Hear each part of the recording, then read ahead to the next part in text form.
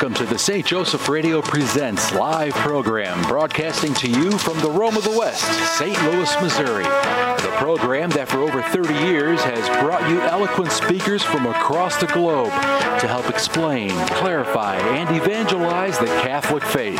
Our program covers a variety of topics relating to current issues and occurrences in our daily lives.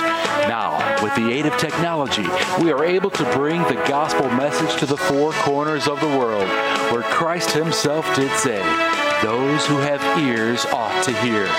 It is our hope at St. Joseph Radio that through these programs we can help evangelize the world and change one soul at a time. Now, here is your host to introduce today's guest and topic. Hello, and welcome to St. Joseph Radio Presents. I am your host. I'm fortunate enough to be your host today. My name is Gerard.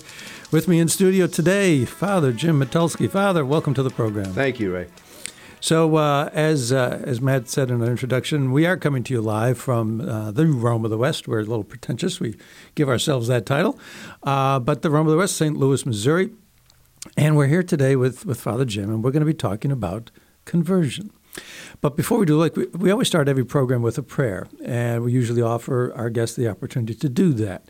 So today's not going to be any different, and so I would like to ask Father Jim if he would, in fact, start us with a prayer. Be glad to. In the name of the Father, and of the Son, and of the Holy Spirit, amen. Loving Father, we come to you this day, and we ask your Holy Spirit to be with us as we try to learn from what Jesus has taught us, how to live in a way that directs us into your great plan for us, for the church, and for the world. Help us this day and all the days of our life to seek you more than anything else, and to trust in your love for us, and to allow that love to permeate everything we do, and to allow us to bring your good news to others by the way we live, and the way we pray, and the way we worship. We make this prayer of you who live and reign, one God, forever and ever. Amen. In the name of the Father, Son, and Holy Spirit. Amen. So, Father, we were talking before the program. You had mentioned that you wanted to talk about conversion. So perhaps you could tell us why you think that is important for us today. All right. Well, the last couple of weeks, first of all, I think everybody realizes that there's a lot going on in the world right now. And a lot of people are very confused, and some people are very scared. And I've heard people ask me, and I've heard people ask others, is this the end of the world?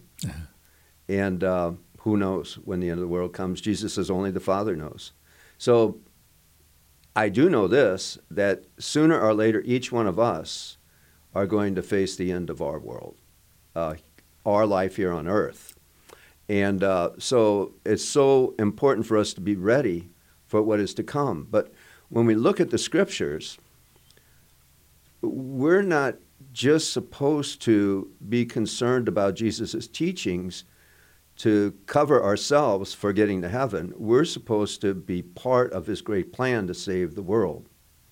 You know, God created all things good, we're told in Genesis. And then we're told that Satan came and he tried to disrupt what God had made. And when Adam and Eve left the Garden of Paradise, the Garden of Eden, they were told that by God that he would find a way to return them, to restore what was lost by sin. And we are all part of God's great plan to bring that about. I don't know that any of us realize how important we are in this great plan of God, but Cardinal Newman, I hope, said this. I can't find it anywhere. I looked before I came today to see, well, where definitely did this quote come from Cardinal Newman, and I can't find it. But I believe he said this. He said, I have been created by God to do something and to be something for which no one else was made. Yes. And I think that's a very important thing for all of us to come to understand.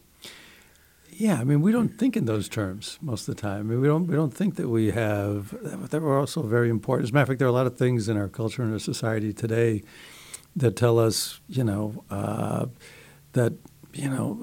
really things are passing. I mean, there's a lot of influences that say, there is no life after this, for example, and so therefore, all of us are really not important in any kind of an ultimate sense. But of course, that's just a tremendous fallacy. And as you're saying, we all do have. I mean, as a matter of fact, not only do we have a role, but what is it, Jeremiah, and where else in Scripture does it talk about the fact that, hey, he knew us before we were born? Exactly. He's had a plan for us before we were even born. First chapter, Jeremiah. Yeah. Before you were born, I formed you in your womb. Before you were born, I knew you. I dedicated you. I made you to be a prophet to the nations. Jeremiah's whole life was already in God's plan for the help of the Jews in their tremendous time of turmoil that God knew was going to come. I mean, that's kind of a staggering thought to actually believe, that God has a plan for me, and he knew me and loves me before I was born. And if you keep that, I suppose, in your mind, and you go about trying to live your life, trying to discern that plan, it makes for a very different kind of way of looking at the world, doesn't it? Exactly. Yeah. And it's not just a general plan. What we have to understand, I believe, is that God being eternal, we are told, I am the Alpha and the Omega, the beginning and the end. For God, there is no time. So God sees everything. He knows everything. He knows how everything's going to play out. He doesn't make it play out that way. He knows how we're going to decide to have it play out.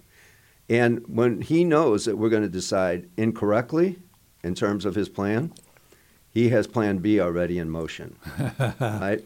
So maybe if I fail to do what God wants me to do, he is not going to stop. He's going to make sure his plan for the salvation of the world takes place, and he will send another person to do what I was supposed to do and didn't do. Or else he will correct my course of action somehow and make sure that I get it done. There is some. I'm sorry, go ahead. No, I was going to say, and it's not just for my sake. It's because he has a plan to save the world. And he's not going to let Satan, who is going to try to get in the way of God's plan, he's not going to let that happen. Satan might throw little curves in the game plan, but that's because we are not necessarily going along with what God wants. But when we begin to move in God's direction, or if we don't, God will make sure what has to be done will be done by somebody else. So I'm sorry, go ahead. No, I was just going to say, there are some people that I pray for who I knew like 10, 15 years ago, and I could have done more for them than I did. And I pray for them all the time that somebody else came and finished the job. And, it's something I look back on, and I wish, there's a certain amount of regret there, and I wish I had done more. But hopefully, hopefully he's filling in the blanks. Right. Yeah, I have the same thing. I think I should have never done this to this person, or I may have hurt them in some way. I ask God to bring his healing to that person. And probably God can move back into time and already begin to start the healing at the moment that I caused the problem for them, right? Yeah. I mean, God just wants to restore everything. He wants nothing lost. Everything is good in God's eyes. All of his creation is good. He wants it all to be. He wants everything the best for us. And sometimes we don't realize that. Yes. And even, when you think about your daily activities. So 2 Sundays ago, we heard. Now this is going to maybe you're going to think I'm a flake after I say this, but well, I'm thinking that already. I'm just not telling you that. So anyway, 2 Sundays ago we heard about the 5,000 being fed. Now, obviously that was 5,000 men, so there's probably 20, 30,000 people there being fed. And what does Jesus do? He says, "Well, how are we going to feed them?" Well, he's throwing it on the apostles, saying, "Hey, what do you think we should do?" So he's saying, this is my concern. How are you going to respond? That's interesting. So the apostles said, well, I don't know. We don't have anything. And then one of them comes up and says, well, there is a boy here with 5 barley loaves and 2 fish. Maybe that's the answer. Okay? So Jesus said, well, bring them to me. Bring that to me. So think about this. A little boy was responsible for Jesus', not responsible, but played a part in Jesus' miracle. If it wasn't for that little boy bringing these 5 barley loaves and 2 fish, the miracle would have never happened that way. And if it wasn't for his mother making the barley loaves, right, it wouldn't have happened that way. Right. And if it wasn't for his father probably doing the fishermen, it wouldn't have happened that way. So those two did what they were supposed to do, not knowing that they were going to create a miracle. And if it wasn't for the person that made the fishing nets, which was probably the mother, after the hemp had been grown in the ground and nurtured and then spun into linen to make the nets, the father would have never been able to catch the fish when he went out to sea. And he would have never been able to go out to sea unless there was somebody cutting the wood down to create the boat and the carpenter that made the boat. Every one of those people were part of that miracle that they didn't even know they were going to be part of. And what I'm saying is that if we do what we're supposed to be doing every day for the honor and glory of God, no matter what it is, how small it seems, how insignificant it seems like our daily chores, whatever, we're participating in something more than we could ever imagine. We don't know what God's going to do with what we're doing. All we know is that if we're doing the right thing and the good thing, we're being part of God's plan. We might not see the results. Yeah. You started with something that I hadn't even thought of before. It never occurred to me before that Jesus said, well, I have this concern. This is what I have in mind. Now, how are you going to do this? And, of course, that's a tremendous, it's just, I never thought of it like that way before, but that's what he tells all of us, right? Exactly. I've got these people that my wife likes to talk about people being put in your garden. You've got these people that are in your life, they're in your garden. Now, what are you going to do for them? Exactly. Yeah. Or a lot of times God puts people in our sphere that need help, and we pray to God, oh, help them. Right. Well, God's just put them in our sphere so we help them. And we kind of like negate our responsibility, throw it right back into God's hands. And God wants us smiles and waits. He says, well, just wait. Maybe they'll come around. Wake up. Yeah. That's why you're there and they're there. Yeah, that's important. That's special. No. So it's kind of funny because we're talking about, what does he want us to do, and how do we do little things for other people? I had an occasion for that just this week. There's a personal story, so I don't know, but I'll try to keep this brief. But there's a person in our family who just sent out a rash of letters to people saying basically she didn't want to talk to any of them ever again. Mm-hmm. And she's, I think it's fair to say she's difficult to talk to. And I was thinking to myself, what would God want me to do? Am I going to get to that point where a couple of years from now, hey, when my time is done, we don't know about when the world's going to end, but we know, at some point, our life is going to end. And when I get to that point, am I going to say, gee, I wish I'd have done something? So thinking of that, I decided I was going to call this one. So I did. And, for like 5 minutes or more, she just complained about, other people, just all kinds of things, complaining about other people and how they had done things to her that, was wrong and so on and so forth. And at one point I said, when you say you're never going to talk to people in your family, that never just works out. And she said, well, what am I supposed to do? Am I just supposed to forget everything and tell them I love them? I said, yes, And then there were other things, where that same kind of message was repeated during the course of this conversation that we had. And at the end of it, she said something to me that totally surprised me. Well, she said two things that surprised me. She said, number one, she was going to think about what I said. And number two, she thanked me for the call.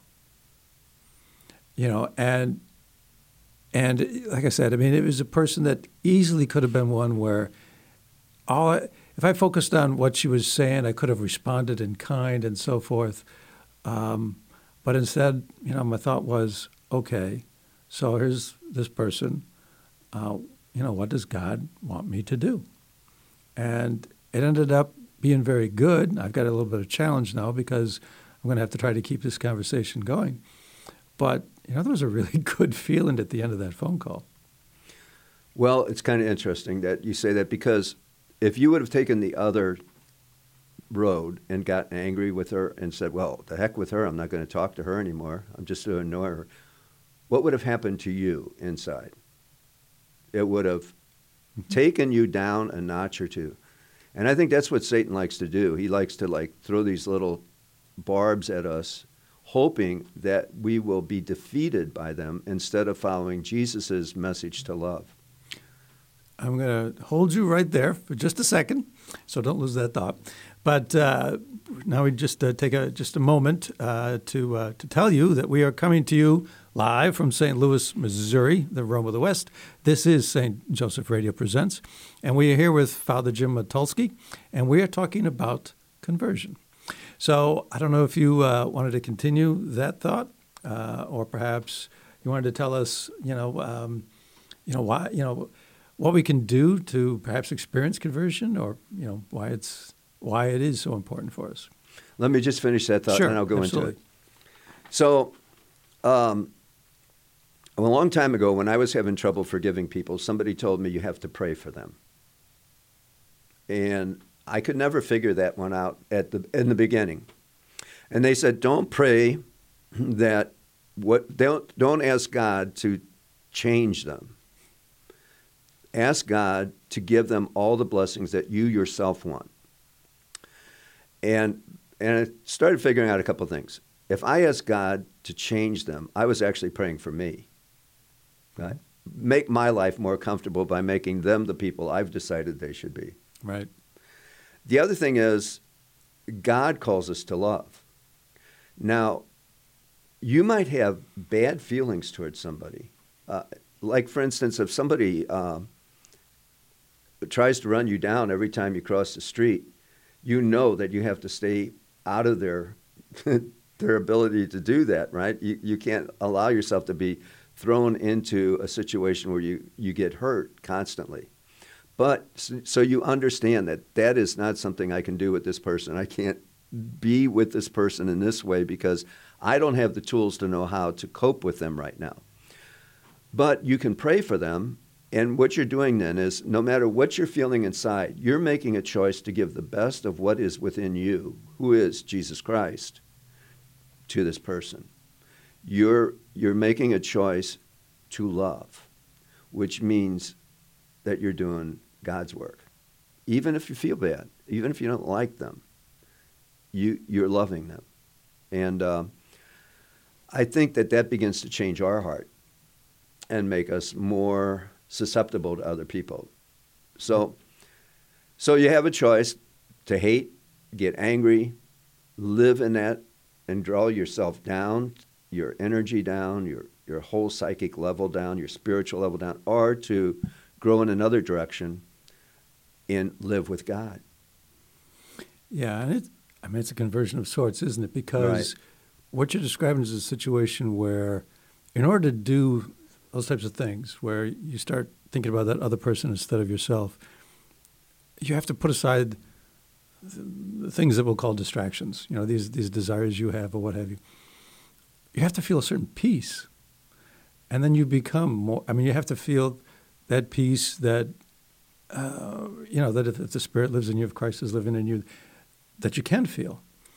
And then you do start to get to be converted a little bit. You start to imitate Christ a little bit. You start to, it's amazing, isn't it, that when we ignore maybe some animosity we have towards somebody else and instead maybe gratuitously extend some kindness to them, we feel good. Exactly. You're set free. Right. Yeah.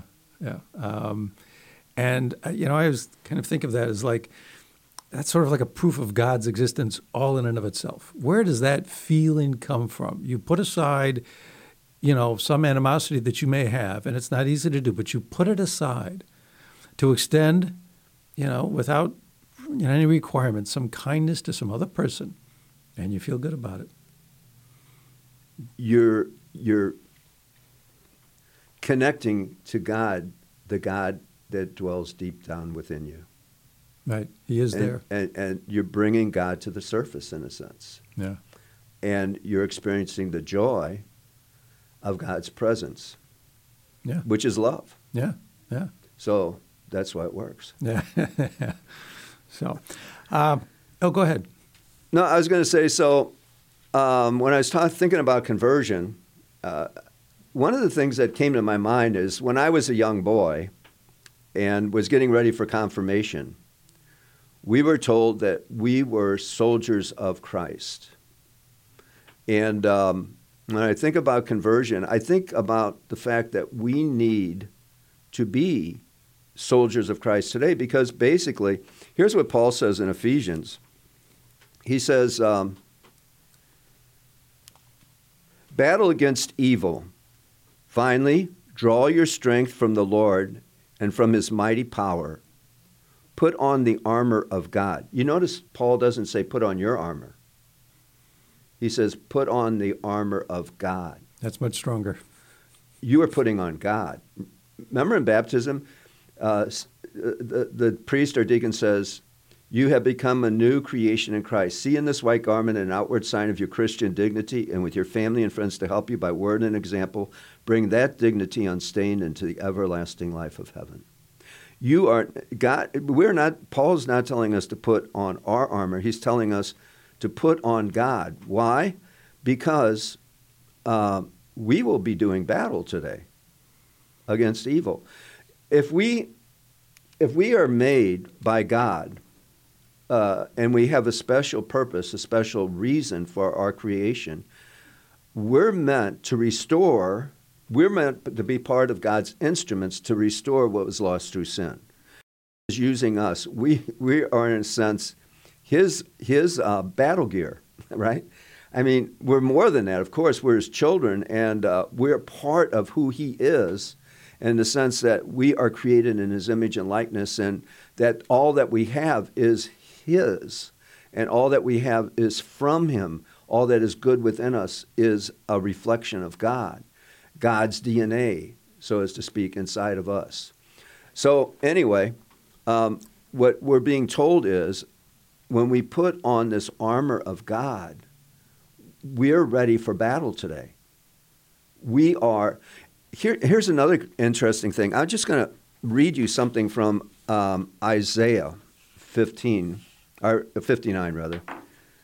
No, I won't, because I don't see it right offhand. But I can tell you what it says. Okay, that'll So work. in Isaiah 59 says, the people had been begging for God to come forth and to save them.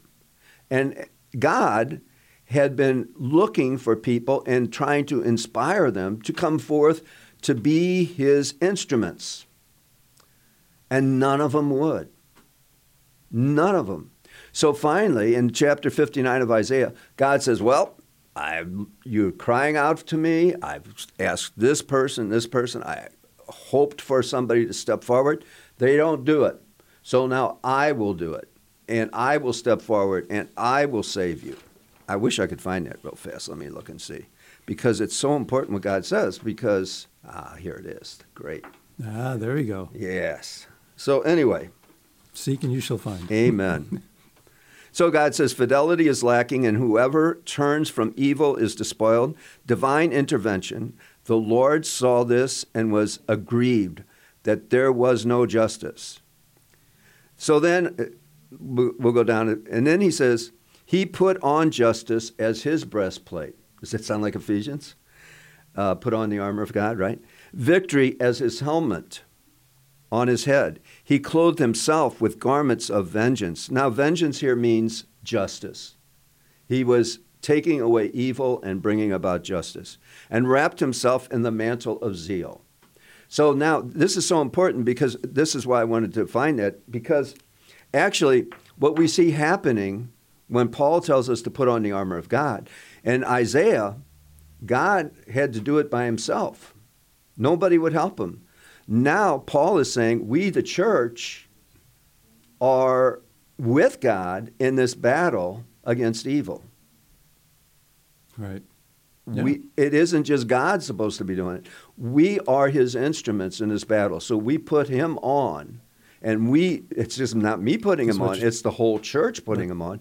And we do battle against evil and bring about conversion and justice and peace and Jesus Christ in the world. So there is where I'm trying to set up some premises as to why we need conversion so much. There's why we need conversion so much. You know, if you were a soldier and you lived in an occupied area, you were stationed in an occupied area, and your commander woke you up one morning, your sergeant, whoever, and says, "We're going out on a reconnaissance mission today." And you say, "Oh, well, do I want to put on all this stuff? I don't know. Maybe I'll just leave it here today. I'll just go out without any protection." You could do that. Be pretty scary, wouldn't it? So, and pretty foolish. But how many of us put on the armor of God before we start our day? Like I try to recall these teachings that Paul tells us in Ephesians every morning, even before I get out of bed. So anyway, I think that's where we got to start. So we're going to, that would be a crazy thing to do, right? Go into battle without the armor. But we're going to be taking a short break. This is St. Joseph Radio Presents, coming to you live from St. Louis, Missouri. We're here with Father Jim Mitulski, talking about all things conversion, why it is important to have a conversion of heart. Looking for a way to teach your children about our Catholic faith? Colby Academy has the solution, offering a curriculum that is loyal to the magisterium, classical, Ignatian, flexible, and affordable. Colby can help with all your homeschooling needs. We offer a wide range of services, including live online courses for those looking for assistance teaching their students, recorded self-paced courses for those who want teacher instruction while needing the flexibility to move at their own pace, and traditional homeschool courses for maximum flexibility and home education. Our support services include advising for parents, record keeping and transcript services, a grading service, standardized testing, and guidance and college counseling. For more information, check out their website at kolbe.org. That's KOLBE.org. Or give them a call. Area code 707-255-6499. That's 707-255-6499. It's Colby Academy. St. Joseph Catholic Radio is proud to announce the launch of SJEN TV, the St. Joseph Evangelization Network. SJEN TV is a premier online Catholic broadcasting network providing quality Catholic programming 24 hours a day, 7 days a week. We have programming such as live studio interviews, St. Joe's Java speaker presentations, current Catholic issues, and the Pro-Life series. We're featuring the many talented speakers out of Orange County, California, and this Archdiocese of St. Louis, Missouri, including Professor John Gresham, Father James Mason, Karen Nokemper, Rick Hollerick, Bill Federer, and many more. To review the program list, go to sjen.tv or on Roku, SJEN TV. All this programming is free, and we are welcoming sponsorship of new programs. Find out more at sjen.tv. So we're back. This is St. Joseph Radio Presents. We are coming to you live from St. Louis. We are here in studio with Father Jim Mitulski, and we're talking about all things conversion.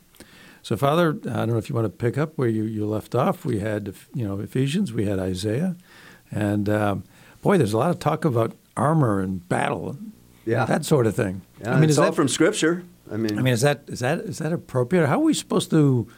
When we hear that today, I mean, it sounds strange to us. How are we supposed to regard that? Our armor is the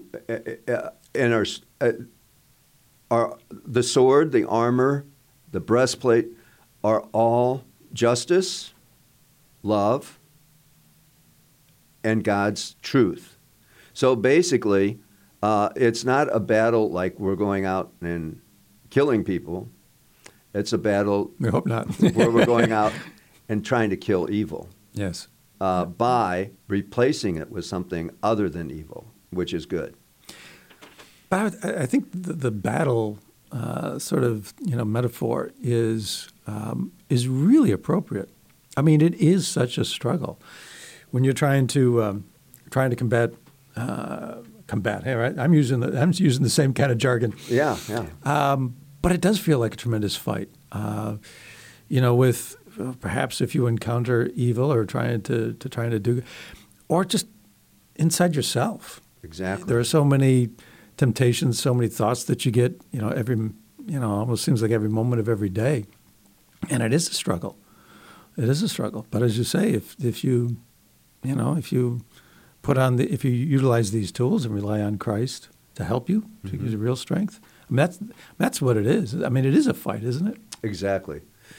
And when I was talking about this platoon on reconnaissance and talked about them leaving their battle armament at home or in the camp, sometimes we don't take seriously how important it is for us to be dressed in our battle armament,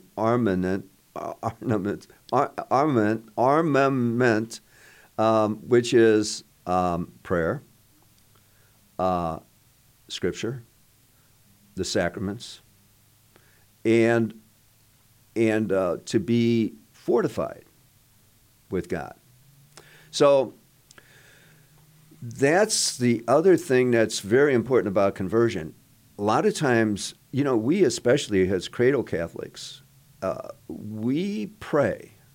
Our Father who art in heaven, hallowed be thy name, thy kingdom come, thy will be done. I got to say my prayers before I go to bed, and I'm really tired. So I'll just kind of run through these prayers. But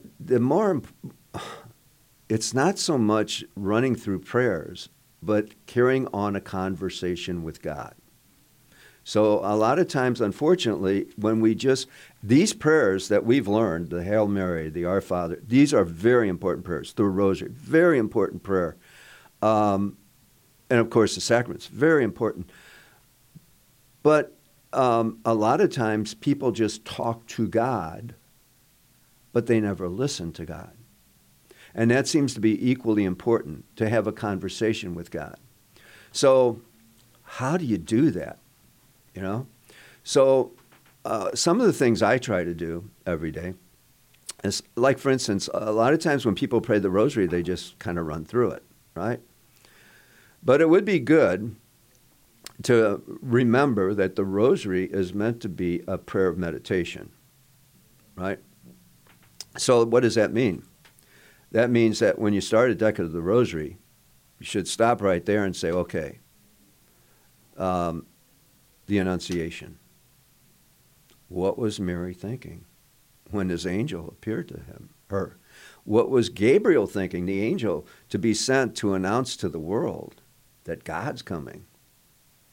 And I'm sure there was all kinds of fear, like our Blessed Mother thinking to herself, oh my goodness, I'm going to be with child. How will I tell everybody about this? How will I explain this? Sure.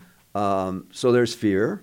But then you see her great trust, not my will, but yours be done. So I don't like this. This doesn't look good, but I know God's going to take care of me.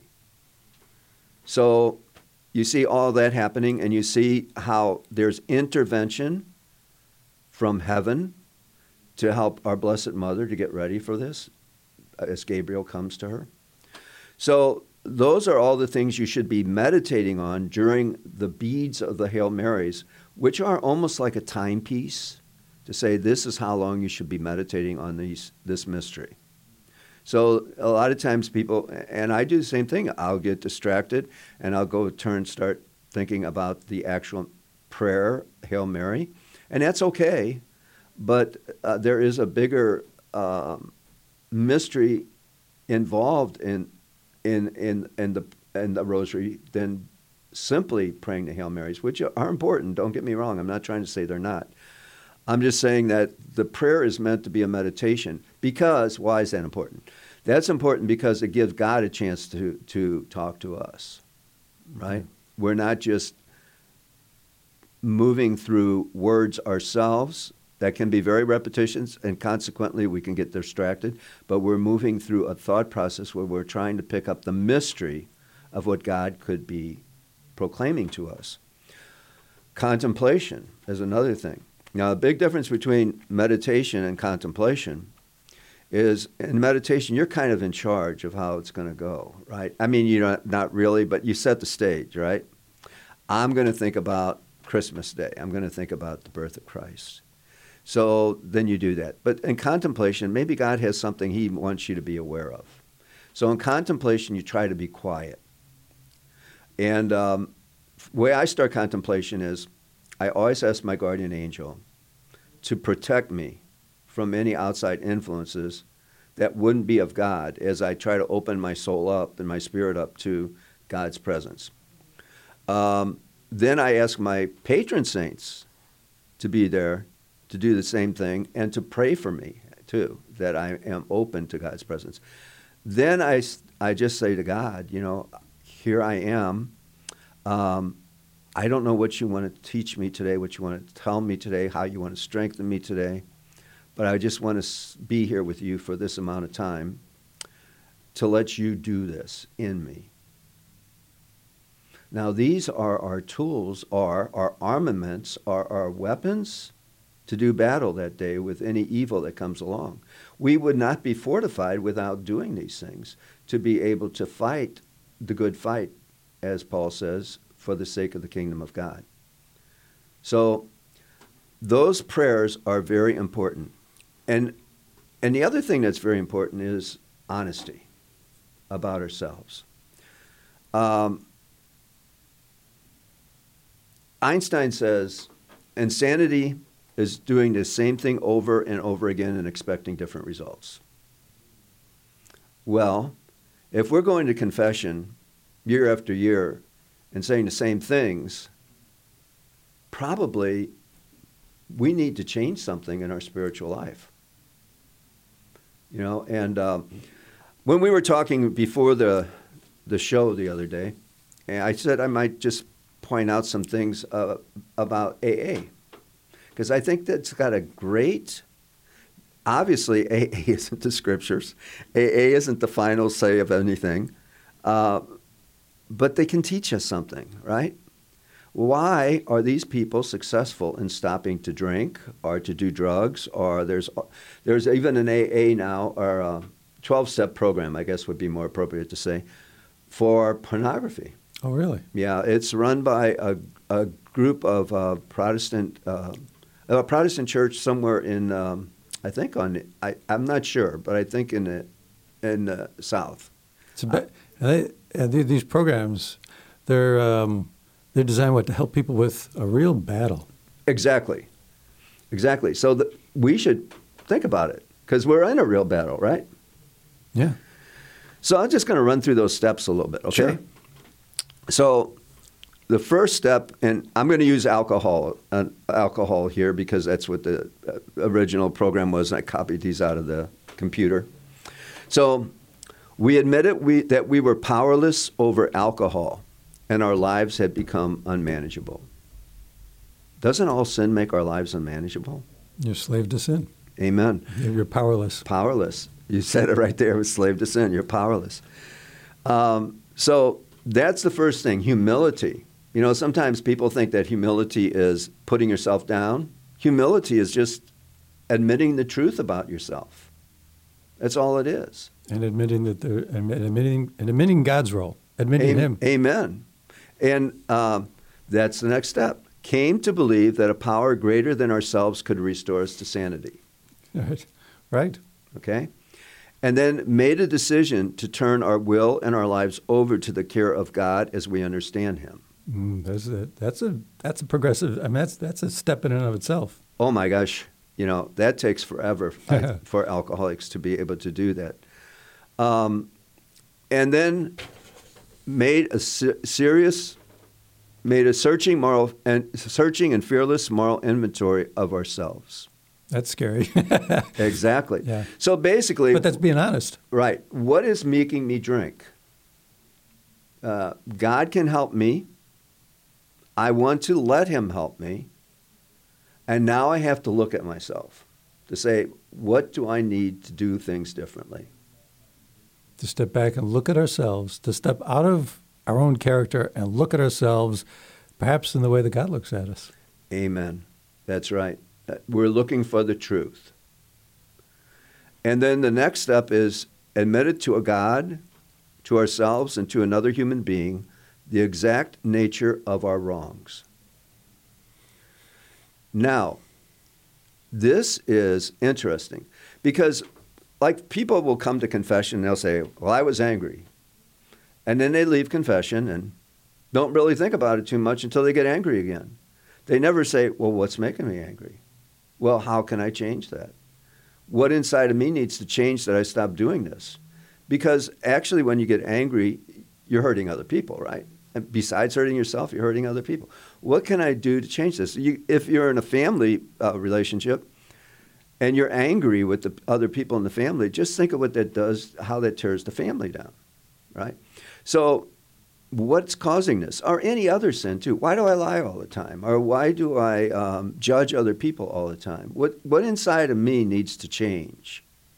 Mm-hmm. And a lot of times we never face that. We just say, oh, I lied again. Or, I'll try harder the next time not to lie. But we really don't bring before God what inside of me, dear God, is broken. We don't take the time to slow down and actually think about it. Right. Yeah. And then admit it to God, ourselves, and to another human being the exact nature of our wrongdoings. Well, isn't that sort of like confession? Right? And then we're entirely ready to have God remove all these defects of character. So we want to change.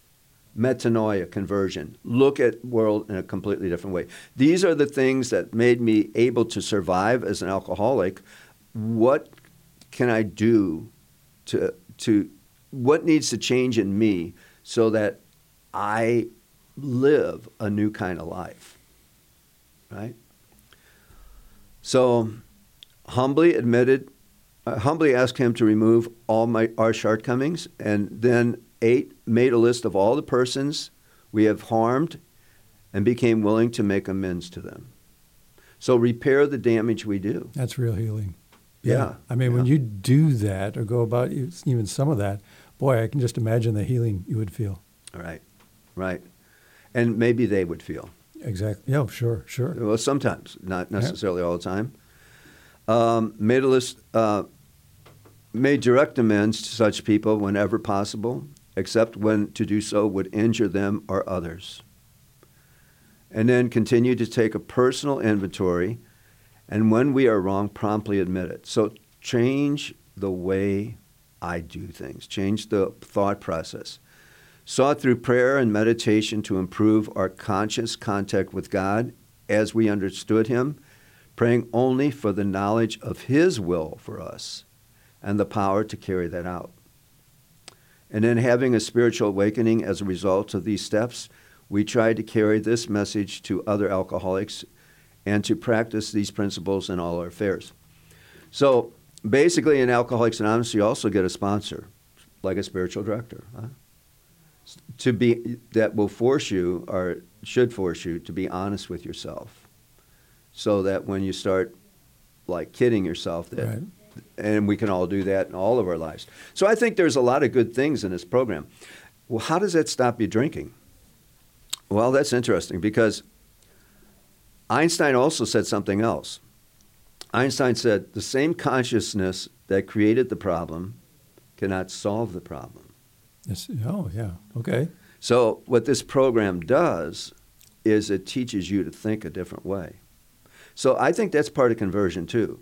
We have to begin to think a different way because basically we keep doing the same things over again because we think that they are beneficial to us, or we think they're going to make us happy, or we think, well, we feel that a need that we have inside of us is being fulfilled by this particular issue, that our sin that we might be committing. And basically, what we're trying, there's a guy named Maslow who used to, psychologist. Psychologist, and a lot of people. Before we talk about Mr. Maslow, let me just remind everybody that this is St. Joseph Radio Presents. We're coming to you live from St. Louis, Missouri. And I want to make just a little announcement. So there is a Catholic Woman of the Year award that is coming out, and there is still time to submit applications if there's somebody that you want to nominate. You think somebody's a woman is a good example of being a Catholic. And you can submit your application by September 1. You need to submit it by September 1st. You can call 636-447-6000 if you have any more questions on that. Or you can visit our website, stjosephradio.net. So, as I said before, we are talking about all things conversion with Father Jim Mitulski. So, Father Jim, if you can remember where I interrupted you. Maslow. He had, a lot of people don't like Maslow, don't agree with him, but this I think is very interesting. He had a hierarchy of needs, and he says you got to take care of these needs. But he also says in that hierarchy of needs, he points out that if these needs are not taken care of, you will find something else to take care of them with. You'll eat garbage, in other words. If you're hungry and you don't have any good food, you'll eat garbage.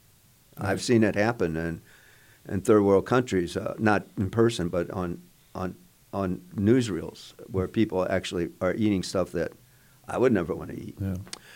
But sin is garbage. Right? Spiritual garbage. So basically, what happens is when we don't take care of the spiritual need that we have for God, we will go to other things to have that need fulfilled. Right. When I was a little kid, I used to walk to school. All right? Lived in O'Fallon, Missouri.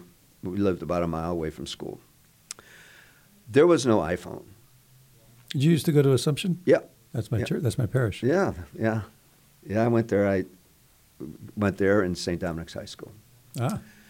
First couple of years was Assumption High School, and then I turned to St. Dominic's. That's how old I am. So anyway, there was nothing to do except think on my way to school. Didn't have any Sony Walkman. Didn't have any iPhone. No. No Bluetooth earphones. Exactly. There was nothing like that. So basically, I think that we're being robbed today of opportunities to pray. Because as soon as we feel restless, we grab our phone and look at the screen. Fill in the gap with something else. Exactly. And I think this is really a dangerous thing, and we can never be quiet. Always have to have the radio on. Always. When you were talking earlier about meditation, contemplation, prayers, and tools and things we put into our quiver of arrows to do battle, what I was thinking of was the prayer of quiet that St. Teresa of Avila talks about. And I was thinking about adoration. And there's nothing in adoration but quiet. Amen. And I know, I can feel when I haven't gone to adoration enough. I miss it. And part of it is the fact that it's so different from everything, all the garbage, all the noise that fills our lives all the rest of the time.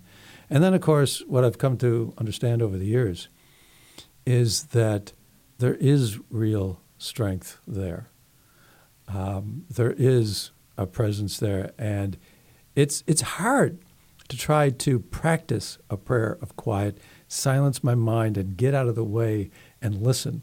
What is it? Isn't it also in Isaiah where he talks about God was it was a whisper? A whisper. Yeah. And there was this tumult and that tumult, but there was no God. But then when it was quiet, right, in the whisper. Exactly. Yeah. Exactly. Yeah. Yeah, because God is dwelling within us, but we have to create an environment in which we can come in connection with the God within us. right? And silence seems to be the biggest way to go deep into that connection. Because otherwise, we're in control once again. Yeah. We're controlling the narrative. Right. And the same mind that created the problem cannot solve the problem. Like you said. All you're going to do is spin around in a circle. Yeah. Right.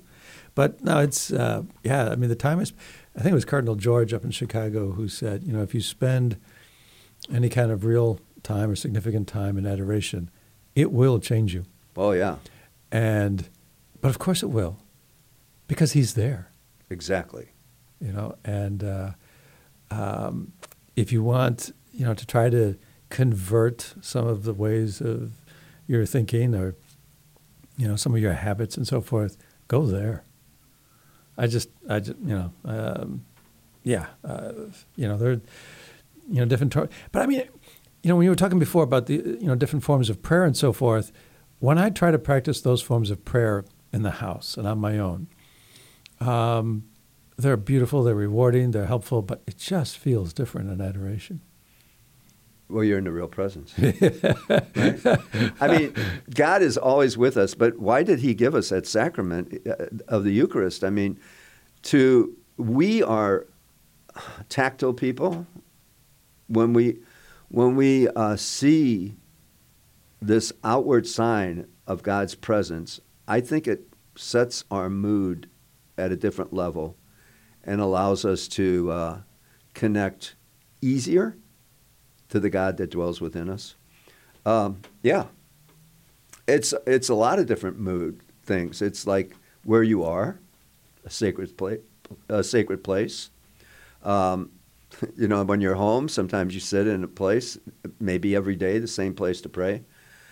But I since I've been at my sister's house, I go out into her back porch, which is the screen and porch, and try to pray there. But then there'll be all kinds of distractions. Neighbor will let the dog out, or somebody will start playing music, or all kinds of things like that. And you kind of, when you're in church, you know that those distractions aren't going to happen. And I think it kind of sets your mood, and it sets you in the psychological place where you can go deeper because you're not expecting something to get in the way of it, if that makes any sense to you. Oh, it certainly does. Yeah, it certainly does. Getting those distractions out of the way. Amen. It's hard to do. Yeah. But it's when he can talk to you. I was listening to somebody who was giving a reflection on adoration one time, and they asked him about it, and what does he do? Somebody asked him, what do you do spending all that time, there, quiet in adoration? I just look at him, and he looks at me. Amen. It's just a very simple. And, after that, after I've heard that, I tried to maybe experience that a little bit. But you can. Yes. And it's beautiful. Yes. So when you said that, that's our cue, Father. That's our cue. We could keep going for a long time, I'm sure. This topic of conversion, changing your heart, changing the way you think about things, trying to understand what God wants for you, and then converting your life in order to try to do it. So important for all of us to understand and to think about today. And Father, I want to thank you for being here. Thank you for giving us the things that you have to think about, these images of battle and how important it is for us to approach this with real earnestness and understand that it is a struggle, it is a battle. And then giving us the tools that we have to do it, primarily prayer. Why not? I mean, how else can you draw on the strength of God but through prayer? So I want to thank you for being here. I want to thank all our listeners for joining us. This has been St. Joseph Radio Presents, coming to you live from St. Louis, Missouri. You've been listening to St. Joseph Radio Presents from the Rome of the West, St. Louis, Missouri. If you would like to join us in our evangelization efforts, you can order a copy of today's broadcast or any of our past programs by visiting us on our website, stjosephradio.net. That's SAINT, josephradio.net. Or call us 636-447-6000. It's all at your fingertips to help us evangelize the world, bringing the good news of Christ.